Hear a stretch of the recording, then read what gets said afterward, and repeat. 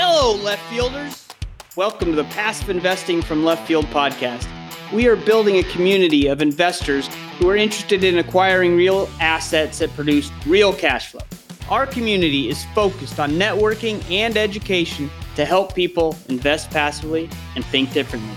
Let's go.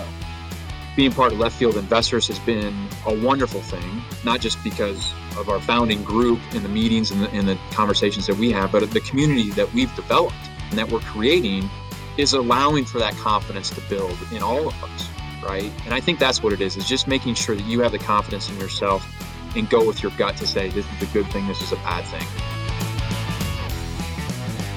That's coming right up. But first, I want to introduce TribeVest, our show sponsor. I have Travis Smith here, the founder and CEO. Travis, you know I'm a fan of your platform and I'm a member in 4 different tribes. In fact, I like the platform so much, I'm also an investor. Can you share some of the ways you think TribeVest can help build wealth for passive investors? Thanks, Jim. Well, as you know, we've built a platform that empowers people to easily and safely form investor tribes. If you're a part of an investor tribe, you can participate in deals that maybe you wouldn't or couldn't on your own. And I think that's why TribeVest is so popular amongst passive investors. Think about it. Deals start at $25,000, but I've seen investment minimums as high as $100,000 or even $200,000. And I don't care who you are. Those are big checks to be writing as a solo investor. But as a tribe, each member can drastically lower their capital requirement and spread the risk on the deal. Or another way to look at it is where maybe as a solo investor, you might invest in one deal, but with your tribe, you can invest in 5, maybe 10 deals. You can think of tribe investing as a wealth building experience with the people you know, like, and trust. If there are left fielders who are interested in learning more, please have them check out tribevest.com or reach out to me directly. Jim, we are thrilled to be a part of Passive Investing from Left Field and excited to listen to your interview with this week's guest. You are listening to the Passive Investing from Left Field podcast, powered by TribeVest. The mission of Left Field Investors is to build a community of like-minded individuals interested in creating financial freedom through passively investing in real assets that generate real cash flow. In this podcast, Jim Pfeiffer will interview passive investors, syndicators, and others who will share their journey with a focus on helping the passive real estate investor learn and become part of the Left Field community.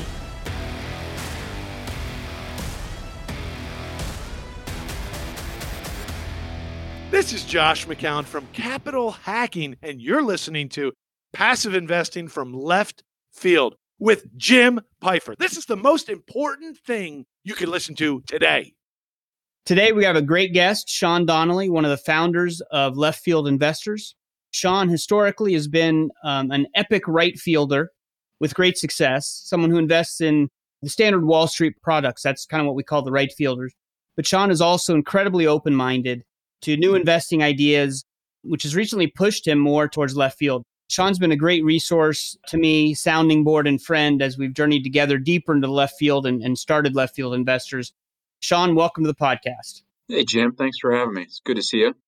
Quite the intro, pretty spot on. I am definitely a right fielder, but I would not be Left Field Investors founder if I didn't believe in what you've been trying to tell me all these years. So happy to be a guest and look forward to what we're going to chat about. Awesome. Yeah. And thanks for being here. And that is the truth. You know, one of the things that I really admire about you is no matter what crazy financial idea or otherwise that I throw your way, you are always up for getting a beer or a meal and talking about it and listening to it. And that's something very admirable. Well, I appreciate that. But, you're usually the one offering to buy. So that's anytime somebody's going to offer a free meal or free drink, I'm there. So there you go. Well, someday, hopefully we'll get back to that. So can you start out, just kind of tell us your journey. How did you get here financially? I know you've been a stock market guy. So I'd like to hear, how you got into the market and how you got so interested in finance, and then kind of your journey as to how now, I know that you're investing in passive syndication. So how did you get from where you were to where you are? Yeah, that's a great question, and probably one that the answer is probably not one that's all that dissimilar or all that unusual from all the other folks that are out there in real estate, passively or not. I found myself with some extra funds, wanted something to do with it. And I had a buddy who was living down the street from me. And he was actually this was a Saturday morning, he was taking a walk down the street to go see a house that was up for auction. And when I first tell people that, they think, well, what kind of neighborhood were you living in that there was a house going up for auction? But this was 2007. So think about that. And it was quite the opposite. We lived in a very nice suburb neighborhood here outside of Columbus. And for reasons that I didn't know at the time, which I quickly found out why I was at auction, it was just, it was an older couple who had passed away, and the house, they had difficulty selling it. So anyway, he said, I'm going to walk down there and check it out. What do you think? And I was like, yeah, I got nothing else to do this morning. Why not? So we went down there, and we ended up being the winning bidders on this house that went to auction. Well, fast forward a year later. So our plan was to flip it, obviously. And fast forward 12 months later, almost on the nose, and we were back at auction. It was a very good lesson in that I knew that I did not want to be in the flipping business, at least that at that level and the way that which we were doing it. But I knew that I wanted to be in real estate. And I knew there was a good path to follow in real estate because there's a bunch of different things that offer, depending on what your likes or dislikes are in real estate, you can find that, right? There's a bunch of different paths that you can take within real estate. So I thought, you know what, I really like this real estate thing. I like owning the real estate, but I don't want to have to work on it. I don't want to have to take the phone calls. I don't want to have to, just deal with those headaches. You talk about the toilet overflowing or clogged or whatever, getting those phone calls that everybody dreads or talks about. But I didn't know how quite to get from the flipping to that. I didn't really know anybody that was doing that, the rental business, didn't know anybody that was property managing, so it was kind of difficult. And so I just sort of lumbered around trying to figure out, all right, what do I do? And it was stockpiling cash along the way. And then you and I reconnected. And that was, when you were in your financial advising role, and you mentioned that you had some rental properties. I'm like, oh, let's talk a little bit more about that. So quite honestly, as you know, it was you and your introduction there to a property management company, guy who I like a lot, and went from there to own single family to duplexes. And then as you moved more into the rentals, you also got more into the passive and discovered that realm. And you had been talking to me about that for, I don't know how long, 12 months, 18 months, something like that. And like usual, I took my time, underwrote it, listened to what you had to say. My OCD, kicked in overdrive, and I started paying attention to all the details and did my own research and then decided, okay, yeah, this seems like a good idea. Because at that time I was getting tired of even though I wasn't managing the properties myself, I was getting tired of just looking at accounting, trying to file a paper trail, trying to pay for this or pay for that. And it just became clear that there was an even better way to do it. So while I still hold those rentals, I'm now actively in the passive investing realm as well. Again, thanks to you. Awesome. So you talked about when you did your flip and it wasn't real successful. And I had the same experience when I did my flip. I always joke we made hundreds of dollars on our flip. Well, that's not the kind of return you want after holding a property for 9 months and doing all kinds of work on it. But what about the flip? You said that kind of got you thinking about real estate. How did an unsuccessful flip kind of light the bulb that, oh, now I want to go do real estate? Yeah, it's a great question, right? Because it might, quite the opposite may happen for folks, drive them away and say, this was a terrible idea. I want out. I don't want anything to do with real estate. This didn't go well. But as that flip was going on, like most people in real estate, I read Rich Dad, Poor Dad, and I had other friends in other places outside of my realm, outside of Columbus, who were doing some different stuff. And just through reading and research, I knew that because of the different paths that you could take in real estate, I knew that I could, if I just stayed at it with my research and just being patient, I could find something that would make some sense for me. And quite honestly, I did get back into the flipping business, but I did it differently than the first time around, in that where we went wrong the first time around was we just didn't know what we were doing. Second time, I had that knowledge, the limited knowledge that I had from the learning experience. And the partner that I went with that time, buddy of mine, is a contractor. So it made sense to go at it that way. So even though I learned and it was a tough learning experience, it didn't scare me from real estate in general, and it didn't scare me away from the flipping business. I just took the money that I had lost and wrote it off as college course, if you will, in real estate. And I just applied those learnings to what not to do going forward. But it propelled me to find those other avenues within real estate that do make sense for me. Flipping makes sense for people, for others out there, right? I mean, people do very well flipping. I just knew that wasn't going to be the way that I wanted to go. It's a little, as you know, it's way more active than passive, and I don't have the time. I mean, I have a regular W-2 that funds a lot of my passive activity and real estate activity, and flipping just wasn't for me. So when you think of the comparison to, being in real estate or investing in the market, like I know you still do, when you take a loss in the market, I don't feel like you get as good of a lesson, because it might not be something that you did wrong. It might be the economy. It might be the particular stock. There's a million things that you don't even have any influence over or know about. But when it's in real estate, you can learn from your mistakes, and it doesn't chase you out of real estate. Sometimes it just gets you into it in a better way. It's like you said, I love the paying for a college education. If you lose some money in real estate, but you've learned something that'll help you move forward, that's still good, right? That's still okay. Sure. Well, I mean, it's the old cliche, and I forget who said it, right? But our greatest learnings are in our failures. Thankfully, this was relatively speaking, it was a cheap lesson. Yes, it was a loss, but got to write it off, right? And again, it's the learnings that I took away from that. And if I had just sat on the sidelines and said, "Oh, ho hum, I lost a bunch of money, and this sucked," and didn't do anything with that, then shame on me. Right. But I'll also say, my buddy and I did that. It was quality time with him. So there's all of that intangible too that came along with it, just the laughs and now a good memory, and we can, joke about it. So if I just sat on the sideline and just was bummed and upset, then shame on me. That fueled me to do something with that. And then it was on my shoulders to figure out, okay, what's that going to look like? Okay. So now you're doing some passive investing. When you look at you still have the rentals, you said. So yes. When you compare the two, I'm thinking about selling some of my rentals, and people ask, well, why are you selling them? And my thing is, I want to move into more passive with that cash. So how are the returns on your single families or your duplexes compared to what you're expecting to get from some of the passive investing that you're doing? Yeah, I would say, the returns on the rentals are lumpy.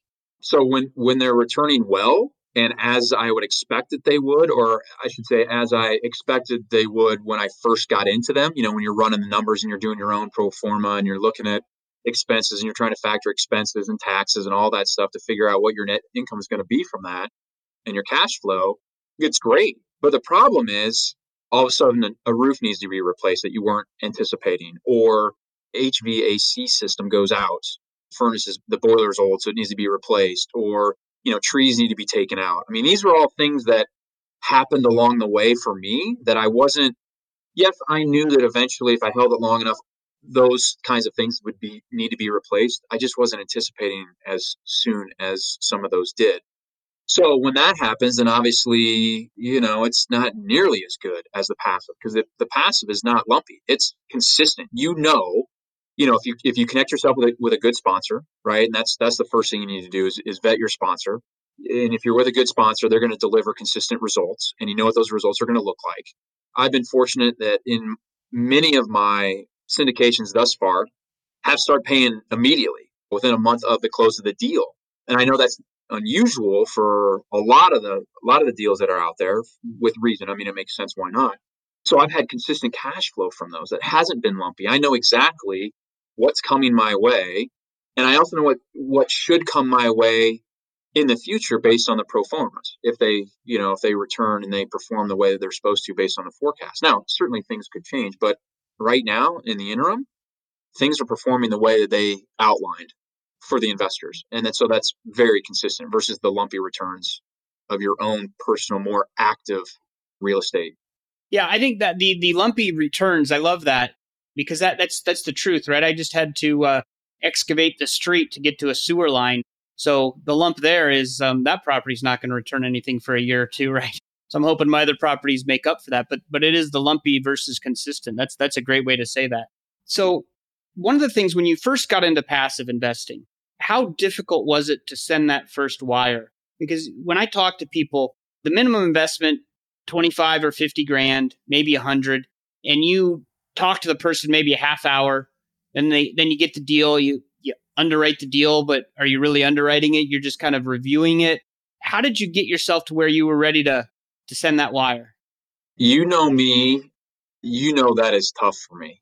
Because you're right. You're talking at minimum 30 minutes. If you can grab a little extra time with these sponsors when you're talking to them for the first time, it might be 40 or 45, or maybe if you're lucky, it's an hour if they don't have anything else on their docket, right? So now all of a sudden, you're going from a situation where you don't know somebody to you only know them for half an hour, and now all of a sudden they're going to become your best friend because you're sending them some money, and it's gone, right? And I have no tangible asset now. You do because you're a limited partner, but unlike your own rentals that are truly tangible, it is a very odd feeling, but it's sort of like buying a stock. You're sending money off to your broker or that comes out of your account, automatic withdrawal for your 401k or whatever the case is, it's sort of out of sight, out of mind. This is a little bit different because you have to physically wire the money. So there's plenty of opportunity or time there for you to second guess what you're doing. I certainly did that, as I'm at the bank filling out the information. I'm like, God, am I doing the right thing? Am I doing the right thing? And then it's just a leap of faith, right? Because if you do in tune to what's going on in the passive world, I am certainly not the expert, but I'm becoming more comfortable in my research. I'm becoming more comfortable with terminology. I'm becoming more comfortable with just that environment. But if you do that and you vetted that sponsor and you feel comfortable with that sponsor, then at the end of the day, you'll be okay. Because I'm not the only one, right? It'd be a little bit different if I was the first investor, the first time a sponsor has brought a deal to somebody, but I'm not. There's a bunch of other limited partners. And so I think there's some comfort there as well. And certainly knowing you and doing a lot of what I've been doing has been on the heels of your work and your research. And then certainly being part of Left Field Investors has been a wonderful thing, not just because of our founding group and the meetings and the conversations that we have, but the community that we've developed and that we're creating is allowing for that confidence to build in all of us, right? And I think that's what it is just making sure that you have the confidence in yourself and go with your gut to say, this is a good thing, this is a bad thing. And I feel like I have a pretty good gut. There's been two situations where my gut was telling me, don't do it. Two investment situations, don't do it. And I did it, and they backfired on me. There's been one other situation where my gut told me, don't do it, and I didn't do it, and it was a good thing. So that's the other thing too, is your gut is a powerful tool if you can listen to it. And sometimes you're gonna listen to it and ignore it, like I have, and hopefully it ends up being a relatively inexpensive learning experience.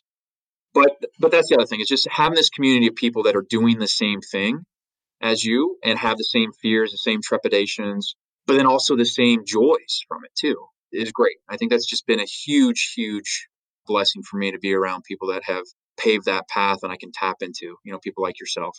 It's interesting. I appreciate you not telling everybody the gut deal that you didn't do was one that I recommended to you and I did do. And that was regretful, but not horrible. I still made money on that deal, but it was not worth it. That's for sure. And I'm glad you did not get into that one. So you mentioned, as we were talking there, about vetting sponsors, as long as you vet the sponsor, I think you said. So can you talk to me a little bit about how you do that? Are there any resources you use? I know we have some stuff through Left Field Investors, but how did you vet the first one, and maybe how is it different now? That's a good question. And I think everybody probably approaches it a little bit differently because everybody's looking for their own thing, right? Their own match. And somebody that appeals to me may not appeal to you. But one of our tenets within Left Field Investors is to know, like, and trust, right? And I feel like I can get a pretty good sense from somebody pretty early on.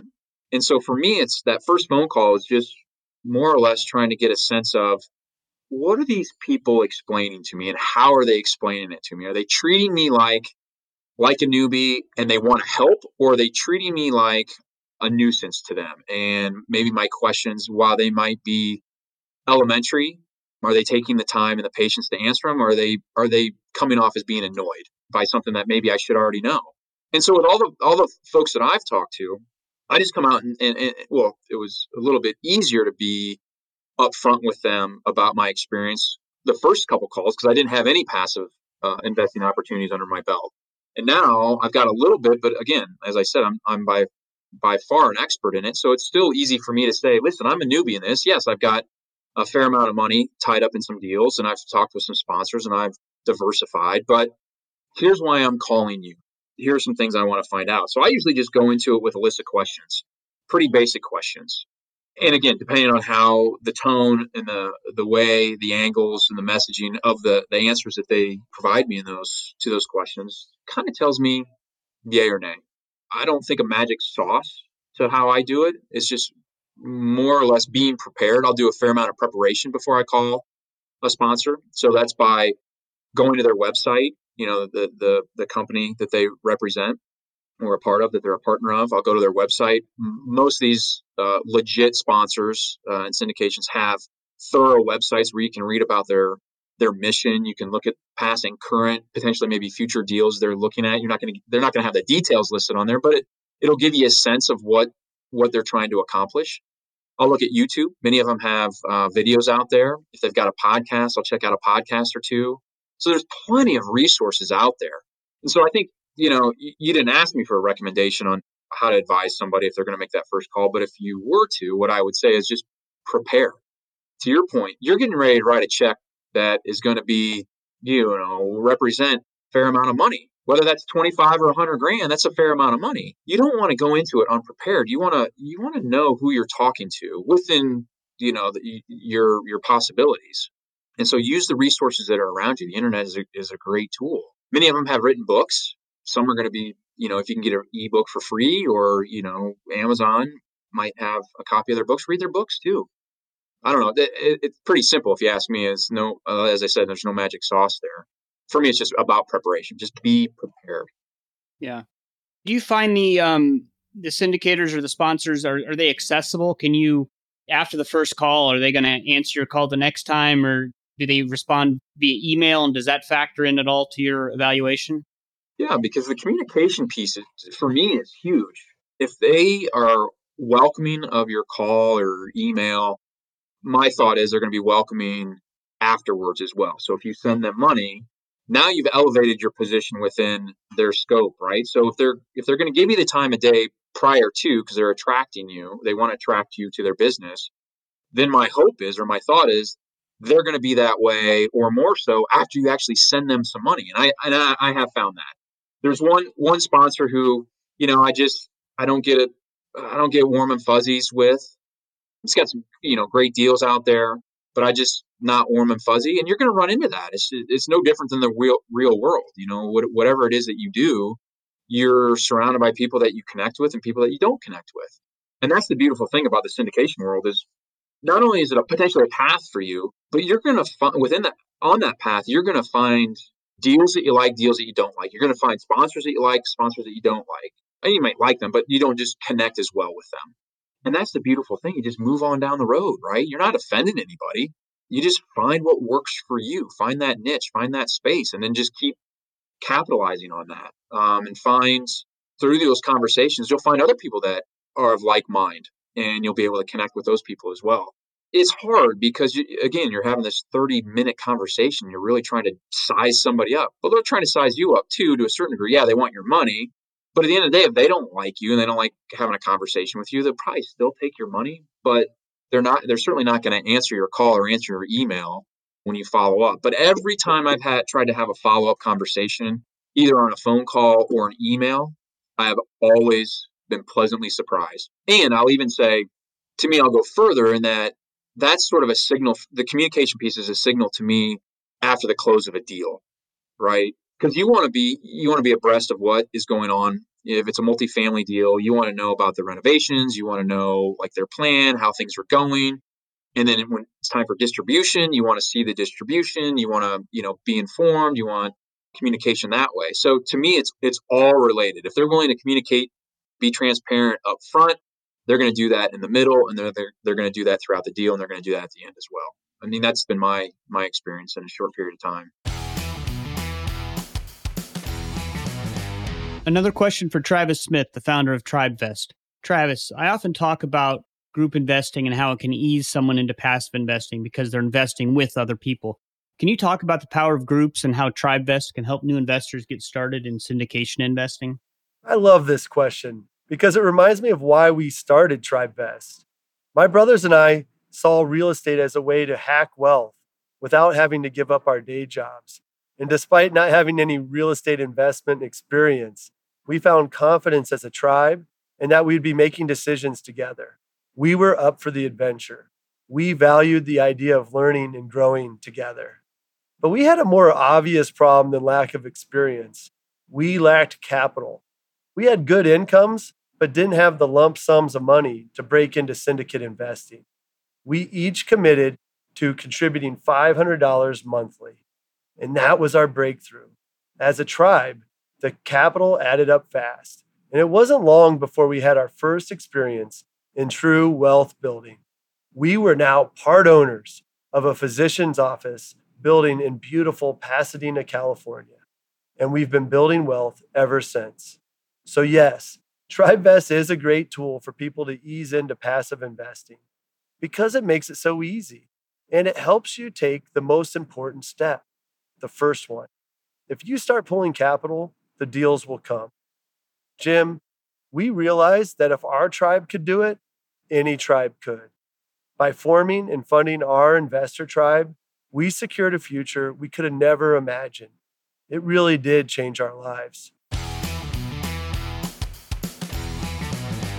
How would you recommend to someone who doesn't have the connections? You're in a community now, Left Field Investors, that kind of helps us all. But how does someone who's just getting started, how do you find a sponsor that you can then vet and get to the point where you're comfortable putting money with them? How do you find that sponsor? Well, my assumption is that if you are that person, whether you're listening to this podcast or you're listening to other podcasts or you've picked up a book, that's your starting place, right? You now know somebody that is dealing on some level, has dealt with or is dealing with a sponsor. So you got to start there, right? I mean, I think it's very hard just to go into Google and type. I mean, you could do passive investing syndications and there might be some lists that come up. So you could start there, I guess. I don't know why I personally would not just throw myself out there into the wind. I want to hitch my wagon to the work that others have done and build upon that, do my own work as well. But there's comfort, right? There's comfort in numbers. And if other people are comfortable talking to these sponsors, then you should at least be comfortable talking to them. You might not connect with them enough to do a deal with them, but you do one or two, you're going to get more comfortable talking to them and you'll find the people that you connect with. But as far as finding, just blindly finding that one, I don't know. I mean, that's a great question. But again, my assumption is you've already done some homework. If you're listening to podcasts, you're sort of somewhat aware of passive investing, and maybe you know some names out there, or you've got friends or family that are doing that. Just piggyback off their information and the work they've done, and just tap into them. That's not a great answer to your question because that's not a way that I would do it. Is just blindly throw myself out there. I'd start asking for referrals and start using my own network to figure out who should I call, who could I talk to. And you're right. I mean, our Left Field Investors is an awesome place to start because all of us have done that work and we're trying to compile that and share that with folks so that you don't have to be that person that sits there and goes, I don't know what to do. I don't know where to begin. We can be your spot to begin. And I'm not trying to plug us because there's plenty of other places that you can go to as well. I guess what I'm trying to say, boil it down to, is use the resources that you have around you before you just blindly do something. Yeah, I think that makes sense. Like you said, find a community, right? Whether it's Left Field Investors or a different community, it doesn't matter. But that's a good starting point to find some people. Because I remember when we first started Left Field Investors, and I had just been kind of passively investing on my own. When I met Steve, who's also another founder, and found out that he was in some of the same investments I was in, that was such a relief because I thought, is this real? Am I really doing the right things here? But to find someone else who'd invested in, 3 or 4 of the same exact, not only with the same sponsor, but same deals, it was just a big sigh of relief. Like, okay, confirmation, on the right track. Steve's a smart guy, so off we go. And that I think that's what the community can do for you is help you cut that first check, send that first wire, and just have the confidence to do it. You're just continuing to solidify my point because you and I had multiple conversations around passive investing, and you explaining it to me and what your process was and sort of what your goals were. And I was already down that path. And then we were at another meeting together, another real estate meeting in town together, and Steve was there. And I know Steve from a completely different part of my life that I live. And I had meaning Catholic school together. We go to the same church, so that part of my life knew him from a little bit, but not a great deal, but enough to recognize him. So when he was at that meeting and then you say, find out that he's doing passive stuff, then it just snowballs from there that, I already trusted Jim. Well, man, Steve's a smart guy. I trust him as well. And I know him. And, so it just compounds from there. And I think that's what you have to do is you find that community and that network, you start having those conversations, and all of a sudden you find out you're not the only one. And there's not just two, and there's not just three. There's a bunch of people that think like you and want to do the same, have similar goals as you and want to try to accomplish the same stuff as you. So for me, that was powerful when, again, already moving down that path with you and having those conversations. But then when, found out that you and Steve knew each other, and then you guys were in deals together, and Steve was very, very much involved in the passive investing world, just magnifies why I should be in it as well. Yeah, that's good. So switching gears just a little bit, I know you've been investing in the market your whole career, so the 401k and all that stuff. How does the passive investments, how do they affect your retirement planning? Are they part of your retirement plan? Is there any changes that you've made to your retirement, or the thoughts of retirement or your plan, because now you're in these passive investments where before you were mostly in the stock market? I would say it's greatly increased my outlook on what retirement is going to look like. And by that, I mean, not only just lifestyle, but time frame. But going back to your financial advising days, you certainly know of my desire to retire early. And by early, I mean before I can tap into retirement accounts without huge penalties, right? So for me, I've always been trying to figure out and think through, how do I fill that gap? Whether that's 4.5 years going from, 55 to 59 and a half, or if it's 3 years or whatever that case is, there's got to be income coming my way to fill that void. Otherwise, I'd have to tap into those retirement accounts and suffer some pretty major penalties. And I don't want to do that. So real estate, the rentals that I had, fit into that bucket. Okay, if I hold these long enough and they perform the way that I should, or that they should, then that's a way for me to close that gap and tap into funds that are available without suffering big penalties. But as we discussed earlier, that's lumpy, right? I can't rely on that. Yeah, it'll be there, but I don't know. I can't plan. I can't budget around that. So this passive stuff, the passive investing, is taking that to a much higher level. Will definitely allow me to close whatever gaps I want to close, because it's all dependent upon me. How much money do I want to throw into the passive investing world? How much money do I want to throw at syndications? And I can turn that spigot on. I can close it a little bit. I can regulate that to my needs. And I'm fortunate that I have a W-2. So my process right now is not, I don't need the cash flow, but for me, it's about appreciation. It's about the yield, the longer term yield, because of that gap that I want to close. And so for me, if I can figure out this, the hard thing for me to try to do in this passive world is figuring out how to ladder my deals so that I'm always getting that perpetual income, the cash flow, but then also the yield spinning off, so I can reinvest that profit into other deals that are going to spin off cash flow. So right now, even though I've got, because I have the W-2, it's more of a yield play and appreciation play.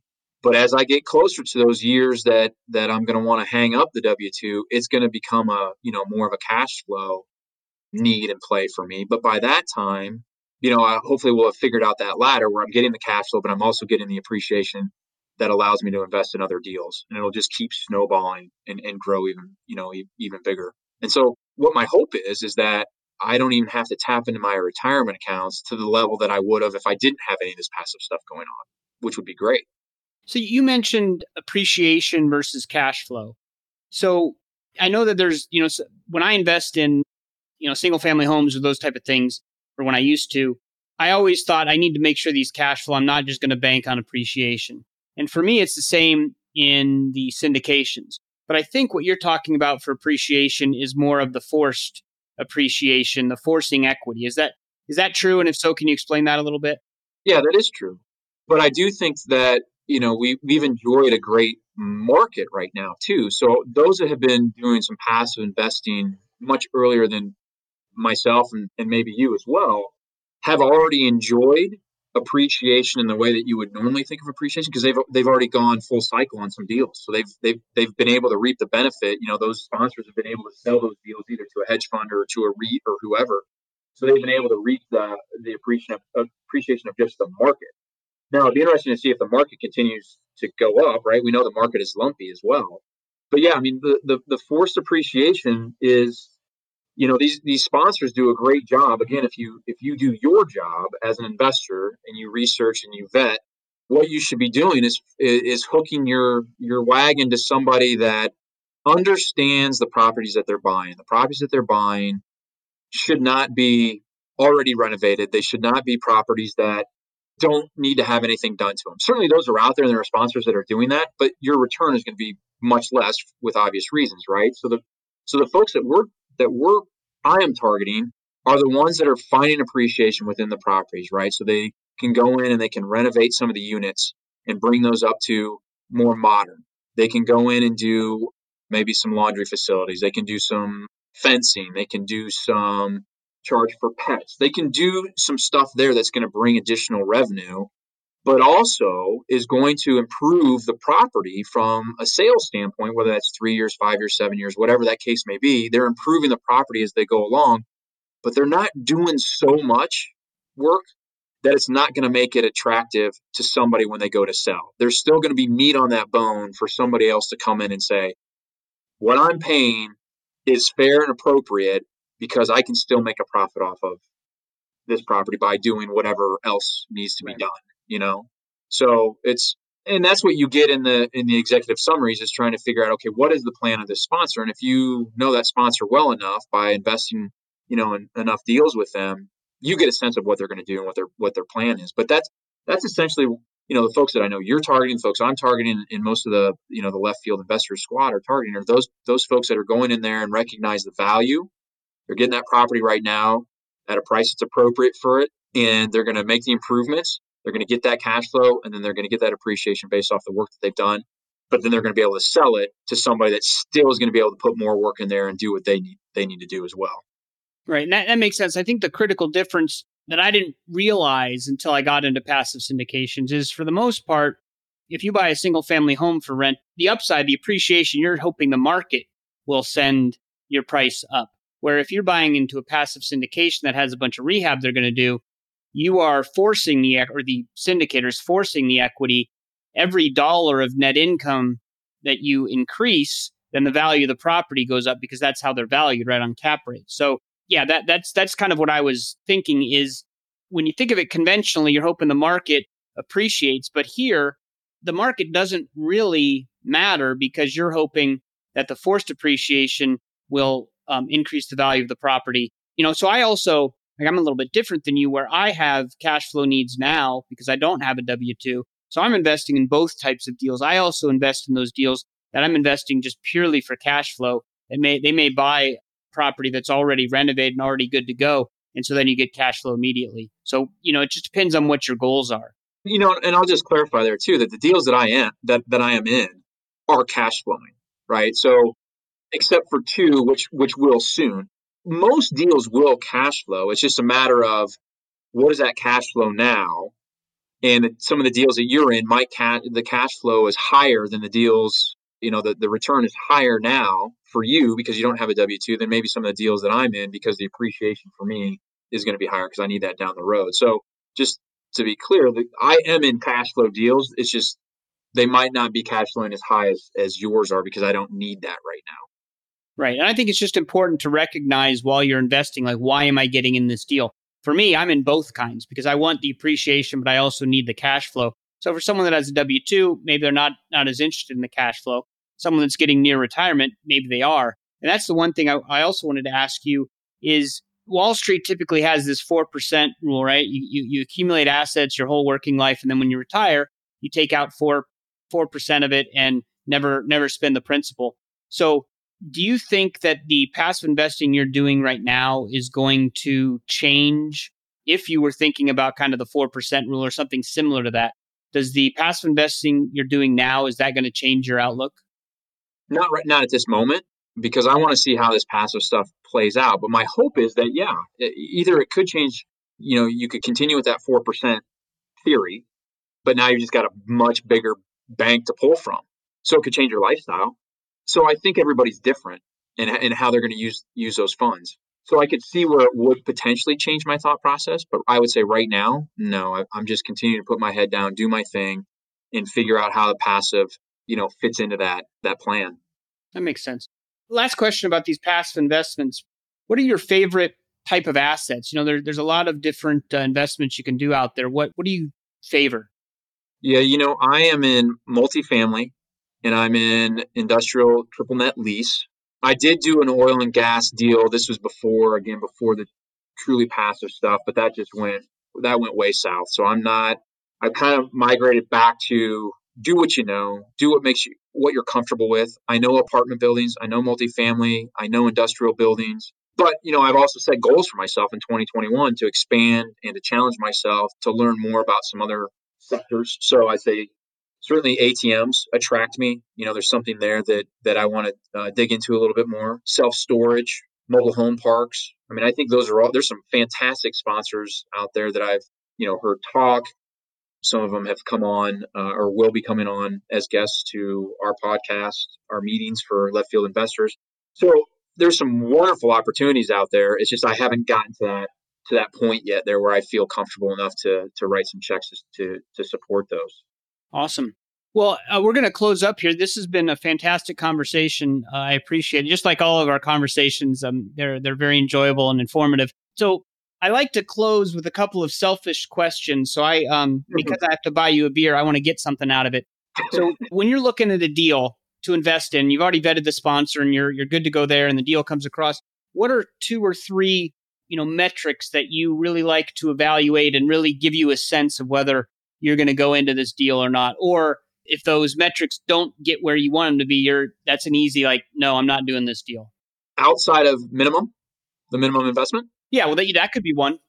That's certainly one that I look at because I like to have, diversification, and I like the lower minimums because I can put more money in different spots, and that really helps out with my overall goal and my overall plan. So I would say if that counts as a metric in your mind, that's certainly the first one I'm going to look at is what is the minimum. And that's not to say that I wouldn't go beyond what I would normally do if I really like the sponsor or I really like the deal. Certainly capable of doing that. Wouldn't have any problems with that, but the deal would have to fall into those buckets, right? The sponsor's good and I like the deal. The other metrics for me would be geography, trying to stay within that diversification model. I don't want to have too much in Florida. I don't want to have too much in Texas. I don't want to have too much in Arizona. So I'm really looking at that as well as, where my personal holdings are, of course, from a geographic standpoint, but also just the U.S. and what's going on in the U.S. right now.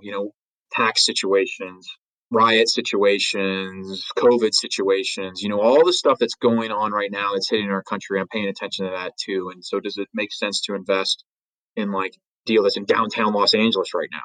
Maybe for somebody, but I would sit there and say, no, not under my own personal parameters, if you will. So looking at my own portfolio for diversification as well as what's going on in the U.S. and how does that impact, the deals that I want to be in? Are they in a good state, a good spot, a good city? Is it growing?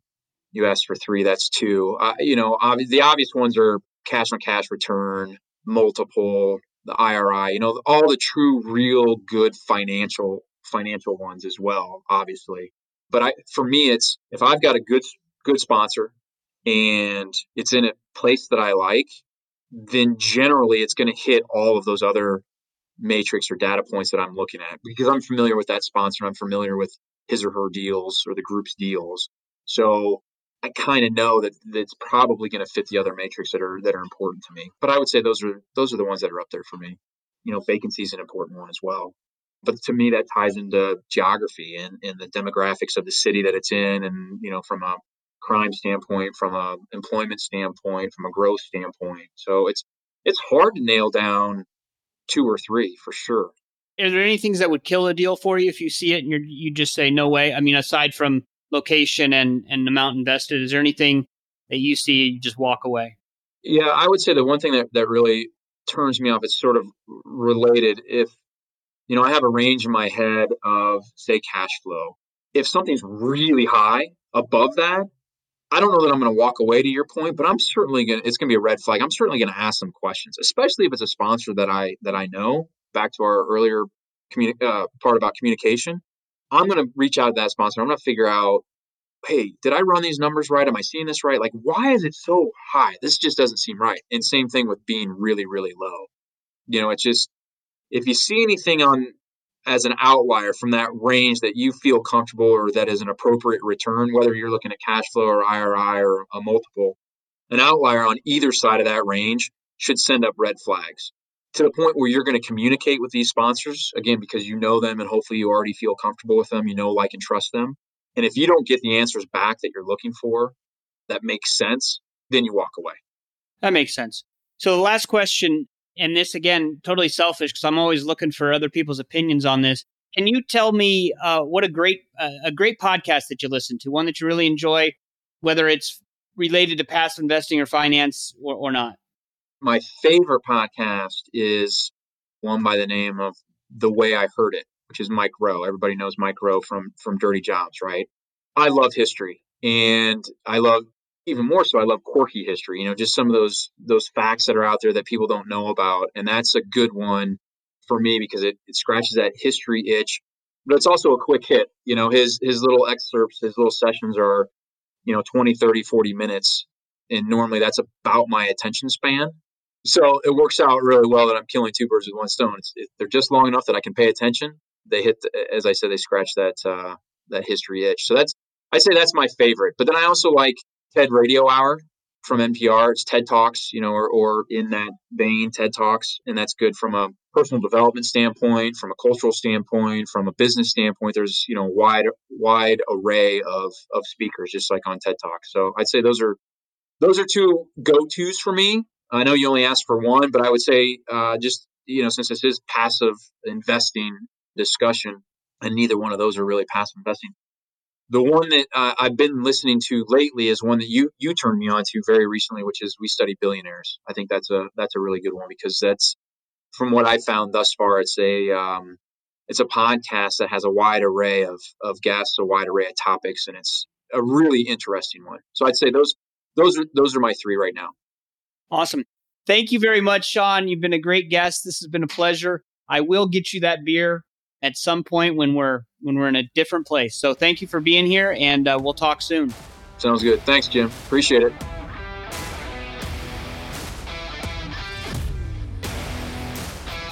I really enjoyed my conversation with Sean, and I hope you did as well. He's a thoughtful guy, and he's fun to collaborate with on the Left Field Investors. I liked how he talked about the lumpy returns of single-family homes. That has certainly been my experience, and it is a little bit smoother generally with the passive syndications that we're doing. That doesn't always mean you get greater returns, but the lumps aren't there, and that's something that I'm looking for. Get rid of the lumps.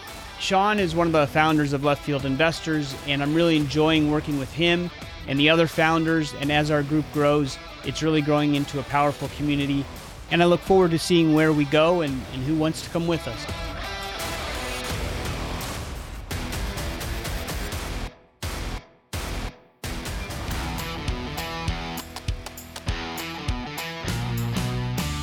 Thanks for hanging out in Left Field with us today.